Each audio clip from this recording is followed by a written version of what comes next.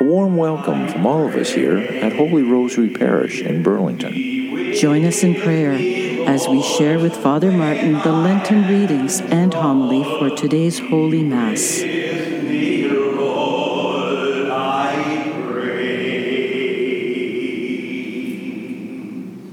A reading from the book of the prophet Jeremiah.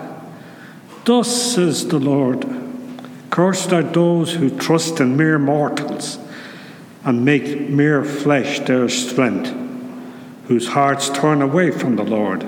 They shall be like shrub in the desert, and shall not see when relief comes. They shall live in the parched places of wickedness, in an uninhabited salt land. Blessed are those who trust in the Lord, whose trust is the Lord. They shall be like trees planted by water, sending out its roots by the stream. It shall not fear when hard heat comes, and its leaves shall stay green. In the year of drought it is not anxious, and it does not cease to bear fruit. The heart is devious above all else, it is perverse. Who can understand it? I, the Lord, test the mind and search the heart, to give to all according to their ways, according to the fruit of their doings. The word of the Lord. Thanks be to God.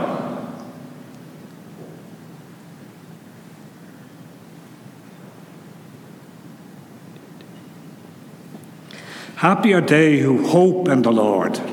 Happy are they who hope in the Lord. Happy are those who do not follow the advice of the wicked, or take the path of sinners' dread, or sit in the seat of scoffers, but their delight is in the law of the Lord, and on his law they meditate day and night. Happy are they who hope in the Lord. They are like trees planted by the streams of water, which yield their fruit in its season, and their leaves do not wither. In all that they do, they prosper. Happy are they who hope in the Lord. The wicked are not so, but are like chaff that the wind drives away. For the Lord watches over the way of the righteous, but the way of the wicked will perish. Happy are they who hope in the Lord.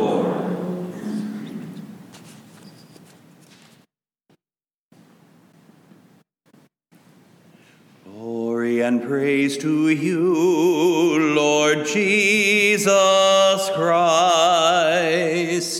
Glory and praise to you, Lord Jesus Christ. Blessed are they who have kept the word with a generous heart and yield a harvest through perseverance. Glory and praise to you, Lord Jesus Christ. The Lord be with you. Reading from the Holy Gospel according to Luke. Jesus told this parable to those among the Pharisees who loved money. There was a rich man who was dressed in purple and fine linen and who feasted sumptuously every day. And at his gate lay a poor man named Lazarus, covered with sores, who longed to satisfy his hunger with what fell from the rich man's table. Even the dogs would come and lick his sores. The poor man died and was carried away by the angels to be with Abraham. The rich man also died and was buried. In Hades, where he was being tormented, he looked up and saw Abraham far away with Lazarus by his side. He called out, "Father Abraham, have mercy on me, and send Lazarus to dip the tip of his finger in water and cool my tongue, for I am in agony in these flames." But Abraham said, "Child, remember that during your lifetime you received your good things, and Lazarus in like manner evil things. But now he is comforted here, and you are in agony. Besides all this, between you and us a great chasm has been fixed, so that those who might want to pass from here to you cannot do so, and no one can cross from there to us."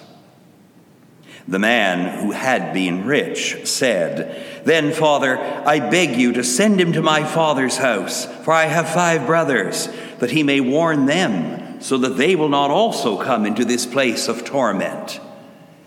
Abraham replied, "They have Moses and the prophets. They should listen to them." He said, "No, Father Abraham, but if someone goes to them from the dead, they will repent." Abraham said to him, "If they do not listen to Moses and the prophets, neither will they be convinced, even if someone rises from the dead." The Gospel of the Lord.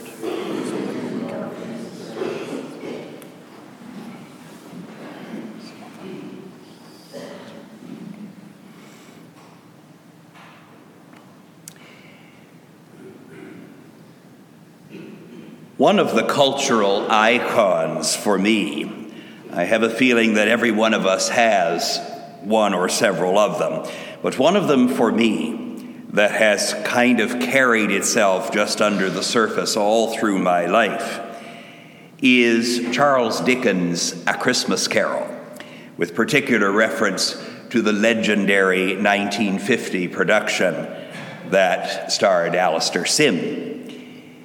There are, of course, a number of scenes in that movie that are very, very poignant, and a number of other scenes that are very terrifying.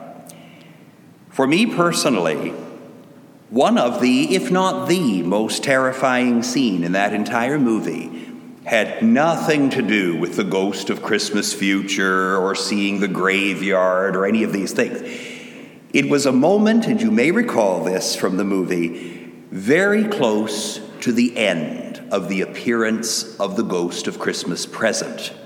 He's just about to leave Scrooge on a deserted, windy, midnight street. And he has one last personal warning for Scrooge. He opens up his great big flowing Santa Claus robes, and there exposed, clinging to his knees, are 2 ragged, miserable children, obviously starving. And, of course, Scrooge is horrified to see this apparition in front of him, and he wonders what they are all about. And the ghost says, "They cling to me for support. Their names are Ignorance and Want. The boy is named Ignorance, the girl is named Want. Beware them both," he says, "but especially beware this boy." Beware ignorance, in other words. And with that, he disappears, and Scrooge proceeds to the final act of his conversion experience. I always found that one of the most searing and terrifying scenes, not only in the movie, but any other place I'd ever seen anything. Beware of ignorance, especially the ignorance that is freely chosen. Just exactly why is it in this multi-layered but magnificent parable, found, by the way, only in Luke's gospel, the gospel of social justice and of charity and of poverty and so on, why is it that the rich man ended up condemned? Because he was rich all by itself? Yes and no. I mean, remember, Abraham does say to him, well, you had all of your happiness, such as it was that you wanted it to be, all your good things in the life that you've already now had to hand over, whereas Lazarus did not. So there's a certain sense in which the richness itself was, let's say, vulnerable to condemnation. Maybe the difference might have been, what did the rich man do with his riches? And not only did he not share them, but you get the impression that he didn't even realize that they were to be shared. That he almost, or perhaps literally, didn't even see Lazarus at his feet. Didn't even see Lazarus at the gate. You get the impression in the first part of the story that Lazarus was at that gate for a long time and was just plain ignored, as though he weren't even there.